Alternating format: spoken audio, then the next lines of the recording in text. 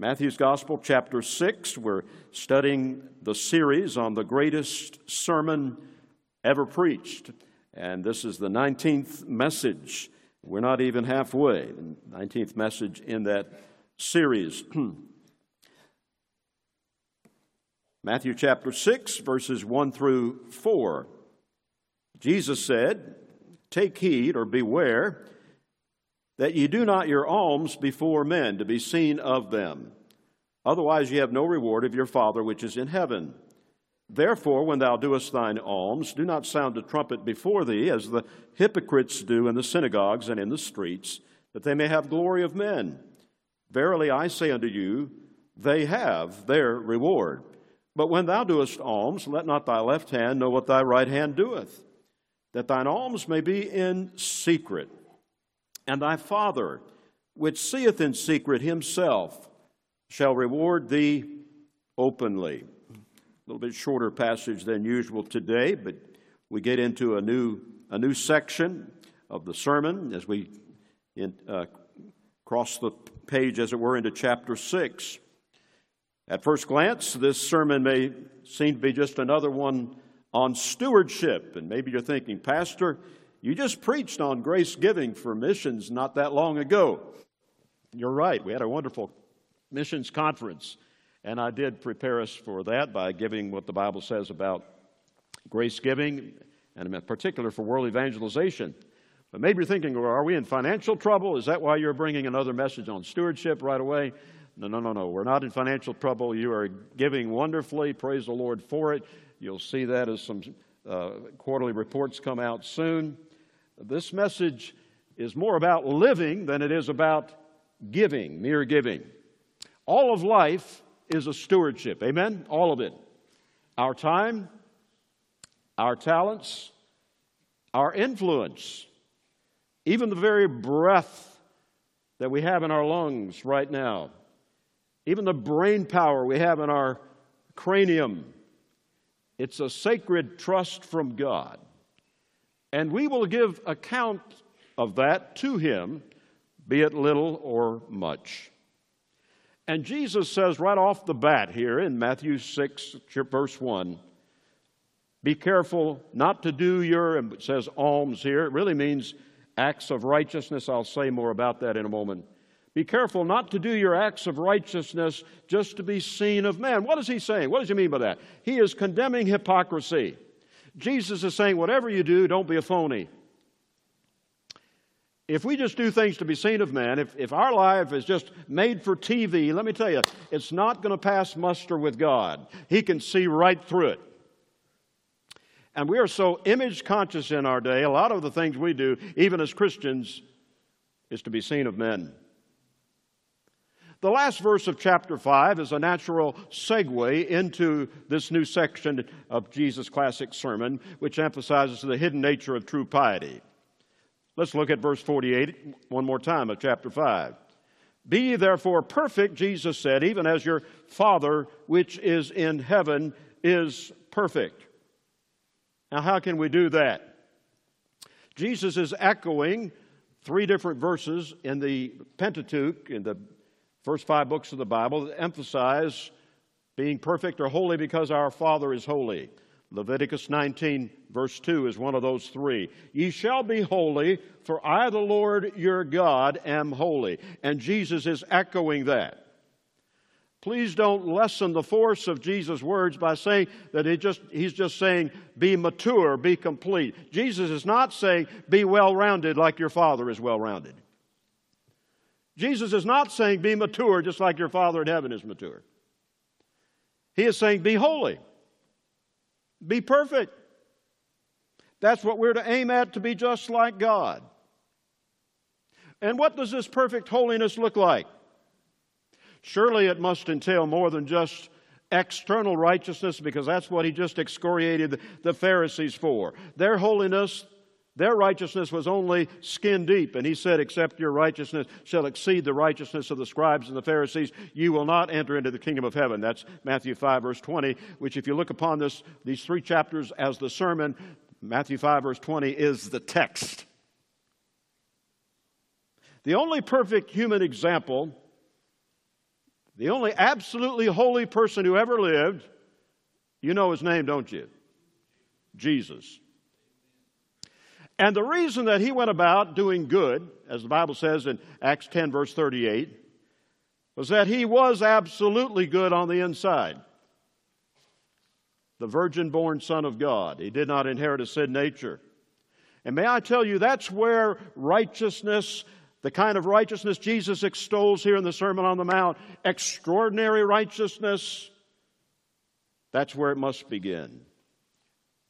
Now, before we go any further, I think I need to explain what might seem to be an obvious contradiction. Does this command here that we are to be secret and hidden about our piety instead of being outward about it, does that contradict what Jesus said in Matthew chapter 5, verse 16? If you want to turn back there, I'm sure you're familiar with this verse. But in closing out the Beatitudes, Jesus said in Matthew 5, verse 16, "Let your light so shine before men that they may see your good works and glorify your Father which is in heaven." But now he seems to be saying, don't be public with your piety. Do it when no one is looking. Kind of do it under the radar. Is there any contradiction here? No, I don't think so. The answer rests, the seeming resolution is in examining our motives. Christ does not want us to do a righteous act just to impress others with our spirituality. Amen? That would be taking praise under false pretenses. God alone deserves it. As I've said so many times before, if there's anything original about Bob Vradenburg, it's my sin. If there's anything good about me, it's what Jesus has implanted there. At the same time, we should be conscious of the fact, as we stress in our study of chapter 5 or 16, Jesus didn't say ye should be the light of the world. He didn't say ye are becoming the light of the world. He said ye are the light of the world, whether we realize it or not. Moses did not realize that his face shone with the glory of God when he came down from Mount Sinai, but it did. And others could not help but see it. Likewise, the glory of Christ will rest upon us without our doing anything in an ostentatious way as we obey Him. Let's reflect our Lord. But we need to be completely oblivious and guileless about it. God will let others see, but God will make sure that He gets the glory. As Jesus said in Mark chapter 4, verse 22, there's nothing hid which shall not be revealed. That includes our righteousness. So when others are impressed with your piety, and they tell you that, or it gets back to you, don't break your arm patting yourself on the back. I love to hear members of our military, when they're honored for their heroism and valor, what do they almost, to a man, or to a woman for that matter, say? I was just what? Doing my duty. That sounds strikingly similar to what Jesus commanded us in Luke 17, verse 10. So likewise ye, when ye shall have done all things which are commanded you, say, we are unprofitable servants. We have done that which was our duty to do. So let's be good soldiers of Jesus Christ and do our duty, not expecting praise from men. In this new section of Jesus' classic sermon, he emphasizes extraordinary righteousness, but it's to be practiced in ordinary life. You'll see that even more in subsequent verses in chapter 6. And I realize we have some people to baptize at the close of the service. I won't preach quite as long as I usually do. Let me get right into the main points. There are some general principles here laid down, and there are some specific commands issued in the first 18 verses. We'll only cover the first 4. But these commands and these principles are there for a reason. That is to ensure that we have the right heart attitude when we perform acts of outward righteousness. God aims for the heart. Son, give me thine heart.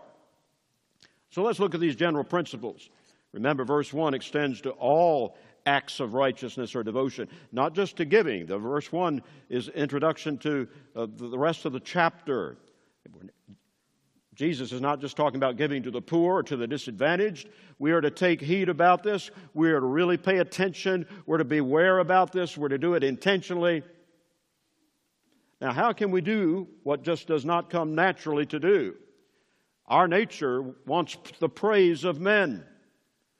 How can we deny self in that area and look for the praise that comes from God? There are some underlying assumptions that are really suggested here that I hope you'll really take note of. Number one, we must live consciously in the presence of God. There have been many books written about this. Probably the most classic is a book by Brother Lawrence. I think he was a monk, on practicing the presence of God. Very few of these books could I recommend because they really get off into mysticism and people get enamored more with the idea than they do with God Himself. While I cannot recommend the mysticism in the books, I do commend to you the principle behind them.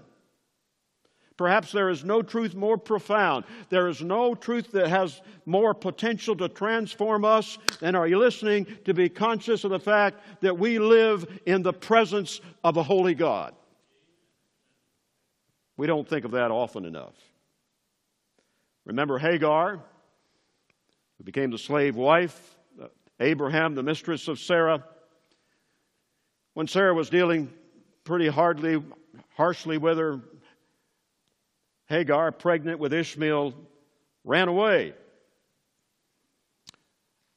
And God visited her by a fountain of water, and she named that fountain and well of water in the Hebrew what means, "Thou, God, seest me." She felt all alone. Thou, God, seest me. Oh, that we would think of that every day, in every situation in which we're in. David had the same thought in mind when he cried out in Psalm 139, "Whither or where, Lord, shall I go from thy spirit? Whither shall I flee from thy presence? If I ascend up into heaven, thou art there. If I make my bed in hell, thou art there. If I take the wings of the morning and dwell in the uttermost parts of the sea, even there shall thy hand lead me, and thy right hand shall guide me. If I say, surely the darkness shall cover me, even the night shall be light about me. The darkness hideth not from thee. The night and the day are both alike unto thee." You can run from God, but you can't hide, because His eyes can pierce the darkness better than any night vision goggles or infrared technology. So let's just settle it once and for all. God sees us. God knows us through and through. He knows everything about you, even what you don't realize. The writer to the Hebrews wrote in chapter 4 and verse 12 that God's Word is a discerner of the thoughts and intents of the heart. He went on to say, "Neither is there any creature that is not manifest in His sight, but all things are naked and open unto the eyes of Him with whom we have to do." All things. Please don't teach your kids that Santa Claus sees you when you're sleeping and knows when you're awake. That's only true of God Almighty. And so whatsoever is not of faith, as Paul said in Romans 14, is sin. All of our sin failures are faith failures. Did you realize that? We fail to realize that God sees. We fail to realize that God knows. We fail to realize that He cares. We don't think about the fact that He rewards or chastens. All of our failures, be they sins of commission or omission, are faith failures. It's so important. It's so fundamental to realize, "Thou, God, seest me." What would happen if we just started consistently practicing that? Practicing the presence of Jesus? I agree with the late Dr. Martin Lloyd-Jones. Revival would break out, and he believed in revival. He believed some things about the Holy Spirit we're afraid to say today. We'd have revival if we could just practice the presence of Jesus. Marriages would be healed overnight because sham and pretense and pride and self-seeking would be put away.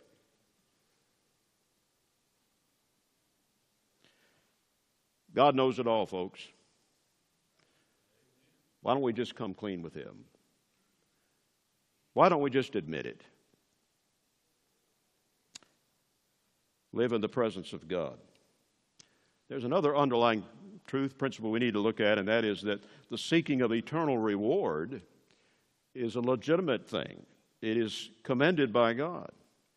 3 times in this new section, verses 1 through 18 of chapter 6, in verse 4 and verse 6 and verse 18, we read that if we obey Christ's teaching in the prescribed manner, in our giving, in our praying, and in our fasting in particular, that our Father, who sees in secret, who has that infrared vision, will reward us openly. He'll reward us. So I ask you, is it wrong? Is it ulterior to seek to gain rewards from God? You may remember I dealt with this briefly when we studied verse 12 of chapter 5, where Jesus said, "Rejoice and be exceeding glad, for great is your reward in heaven." Now there are those who sound very pious, who contend that the Christian life should be lived for its own sake, and that we should neither fear hell nor be enticed by heaven. They scoff at the idea of being motivated by rewards. They say we should be disinterested about that. We should be altruistic. Well, what does the Bible say? What does the Bible say? I hope that's on your heart today. Would you take your Bibles, turn to Hebrews chapter 11, verse 26. Hebrews 11, verse 26. Let's see what the Bible says Moses did. In verse 27, I'll take it out of order. It says, "He forsook Egypt, not fearing the wrath of the king," the Pharaoh, "for he endured, he persevered, as seeing him who is invisible." But verse 26 gives even more insight into how he was able to do that. "Esteeming the reproach of Christ greater riches than the treasures in Egypt, for he had respect unto the recompense of the" what, class? The reward. Was Moses ulterior in his motives? Was he immature? Oh no, the Bible teaches and regards him as far-sighted. He took the long look. And Hebrews chapter 6 emphasizes this great, chapter 11, this great faith chapter in the Bible. It defines faith in the opening verses. Faith is the substance of things hoped for, the evidence, the title deed of things not seen. And then in verse 6, it goes on to describe faith. Faith is believing, first of all, that God exists, that He is, and that He is a what, class? A rewarder of them that diligently seek Him. So let's put away this pious poppycock about, I just serve God for who He is, not for His rewards. Jesus keeps saying in so many words, don't be a hypocrite. Don't practice deeds of righteousness to be seen of men, but set your sights on a higher reward, the reward of holiness that God Himself confers. I don't know about you, but I want my Lord to say, "Well done" to me. It doesn't really matter where some people will commend me for one message and then they'll criticize me for the next. So I just get used to that. But I want my master to be pleased. You've heard the true story, I've told it before, of a violin virtuoso. Don't you love our orchestra, by the way? Those, man, the strings especially have just come alive in the last year or so. Beautiful music.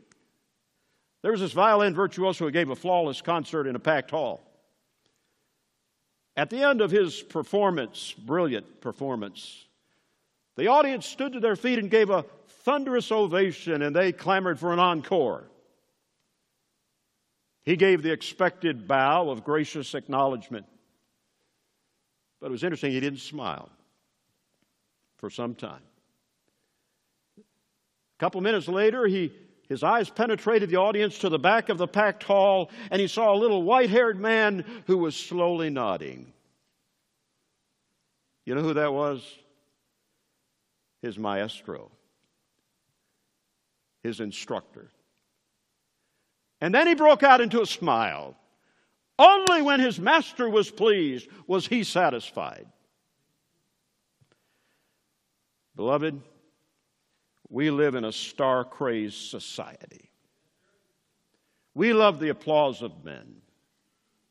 We want our thumbs up and likes on social media. We crave that. We want the rave reviews on our websites. But what is that if the master is not pleased? I'm afraid so often those things fare inversely. It'll all come out, won't it? At the judgment seat of Christ, when that which is wood, hay, and stubble goes up in smoke. Well, let's get into the specific commands here in these first 18 verses, though we'll only cover the first 4 today. I find it interesting that these first 18 verses find our Savior dealing with what we would call the religious life, our giving, our almsgiving in particular, charitable giving, our praying. We'll get into that next week, God willing. And then our fasting. Not much is said about that these days. Then in verse 19, which we'll get to later, Jesus gives a second picture of the Christian's relationship to life in general. There's religious life, and then there's the ordinary life. He talks about food and drink, clothing and shelter, our treasure in this life.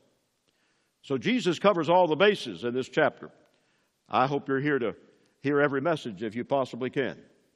But today the message is the instruction from the lips of Jesus. The command is give anonymously. Take heed that ye do not your alms before men, otherwise ye have no reward of your Father which is in heaven. Verse 2, therefore when thou doest thine alms, do not sound a trumpet before thee. Even today we say don't toot your own horn, don't we? As the hypocrites do in the synagogues and in the streets, that they may have glory of men. Verily I say unto you, they have their reward. Don't advertise your giving to others, Jesus said. That's the clear meaning of his words in verse 2. Now let's face it, that's a little hard to do in our day and society because of the infernal revenue society, right? They get their fingers in the pie and they get their records and they have to know about our charitable giving. And so we issue a statement for tax purposes at the end of the year. Accurate records have to be kept. We have to do it here. We have to send you, by the end of January, we've got to tell you what everything you gave during the previous year. I'm aware of that. I'm aware the IRS has thrown a monkey wrench into this, but there is much that we can do to abide by both the Spirit and the letter of Christ's directive here. And I'm afraid we haven't thought about this very much in our evangelical circles. We can refrain from announcing our giving. As ministries, we don't have to, and we will not do it while I'm pastor here at Friendship. We will not publish lists of donors. We're not going to have silver, gold, and platinum level people who endow Friendship Christian School or Friendship Baptist Church. We're not going to have lifetime members and patrons and presidents clubs. We're not going to offer a gift for a gift to incentivize you to give. We're not going to appeal to your ego and bribe you to give. And I think there's a lot of rethinking that needs to go on in Christian circles about that. Sometimes generous benefactors not only crave recognition, but they expect some clout and control. Randy Alcorn is a great writer on this subject, as well as he has a great book on heaven. You've probably read it. But in his book about money, material, and eternity or something like that, he tells of a board member in a church that was divided over who to call as their new pastor. And this board member said, I poured a lot of money into this church and I intend to get the pastor I want. And we think that's extreme, but it's not really too extreme in our churches these days with the expectations of people. My question when I heard that was, well, did he give that money to the Lord, or was he given to what was effectively an annuity fund that would keep paying him back? Oh, beloved, if we practice Jesus' command here about giving anonymously, expecting nothing in return, let me tell you, there's a lot of fleshly divisions that grieve and quench the Holy Spirit that would be averted. And after all, isn't this the Christ-like thing to do? Doesn't He give us salvation absolutely free, without money, without price? There's nothing that we have or are that could commend ourselves to Him. We have to come just as we are, without one plea, but that His blood was shed for us. We have nothing to give Him. We are beggars, bankrupt spiritually. Even the best we can do, our very righteousnesses, are as filthy rags in His sight. We stand in Him freely forgiven if we're saved at all. Accepted in the Beloved, not accepted in our own abilities and accomplishments. And so Jesus says in Matthew 10, verse 8, freely you have received, freely give. Do it without ostentation. And then Jesus says something else that's staggering. In verse 3, which is one of the most obscure and neglected verses in the Bible, certainly misunderstood. He says in verse 3, but when thou doest alms, when you do your charitable giving, let not thy left hand know what thy right hand doeth. Obviously, this was an idiom well understood in Jesus' day, just like don't sound a trumpet before you was well understood. But it's not quite as understood in our day. What did He mean? Was He saying that to be uncoordinated between our left hand and our right hand is a virtue? Not really. He's saying this. Not only don't announce your giving to others, don't announce it even to yourself. You say, Pastor, that's hard. That's impossible. Don't we have to know what we are giving? I mean, even if we don't write the check ourselves or access our online banking, and we let somebody else do it, don't they have to do it with our authorization? No, I would say yes, that's true.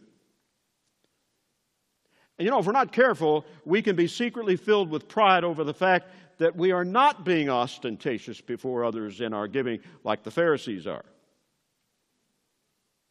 Oh, how subtle pride is, amen?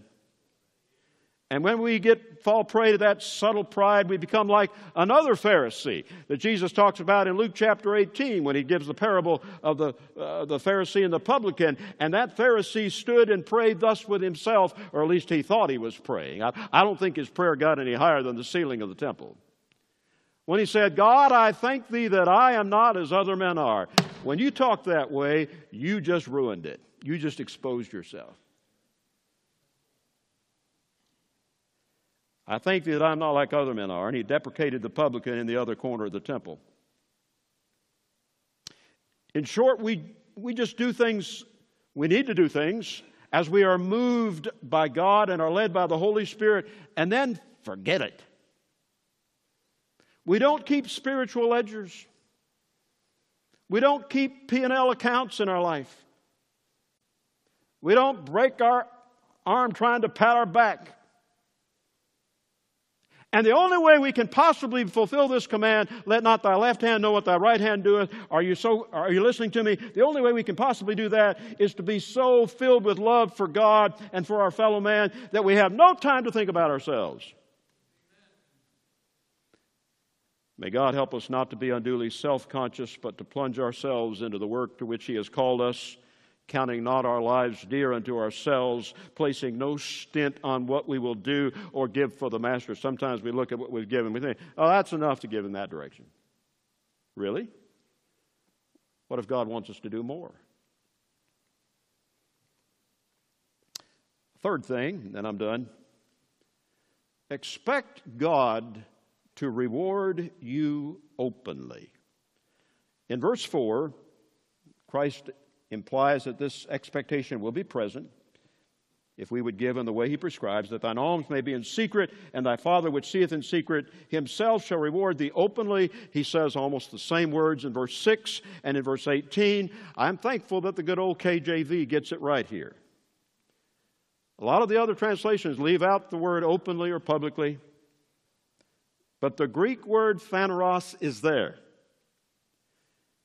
He will reward us openly. It's found 21 times in the New Testament. It's always translated something like this: openly, publicly, manifest, outwardly, or even spread abroad. This is an outward thing, folks. Consistently translated, this word. And what a contrast to the private acts of piety that we are to do. God will honor us before men. He will place His mark upon us. Remember what He said? Jesus said in verse 45, we've already covered this, I know, but He said, love your enemies, bless them that curse you. In verse 44, verse 45, that ye may be the children of your Father which is in heaven. Do we become children of God? Do we become born ones because we love our enemies? Oh, no. We're not saved by works. But the word for children there is the word huios. It's not the word teknon in the Greek, which means born ones. It is the word huios, which means one who resembles his father. If you want to resemble your Father in heaven, you better love your enemies. If you want Him to reward you openly, you better give, not to be seen of men, or even to know yourself what you're doing. God will own that which closely resembles Him.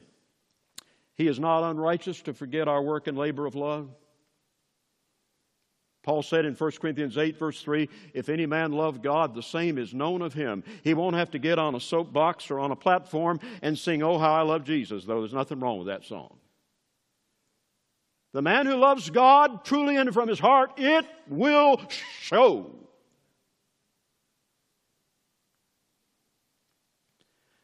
So when it comes down to this, whose praise would you rather have? Whose reward would you rather receive? Man's or God's? Because if it's man's, and you get recognized on the silver club or the gold club or the platinum club, and your name is put on a building before you even die, you've got your reward. Don't look for anything more from God. I mean, it's one and done. But if you have an eye singled to God's glory alone, then you can expect some rewards commensurate with His nature. Remember, you don't need to keep account of your charitable gifts and deeds. You know why? God is. Even a cup of cold water given in the name of a disciple will not go unrewarded. Have we got to where we just feel good about the fact God's keeping score? Now, God may reward you in a different currency from the one you gave in. And He doesn't always settle His accounts on Saturday night. He may make you wait so that your love is perfected in Him alone. After all, I hope we're not serving Him for His gifts, but we love the giver.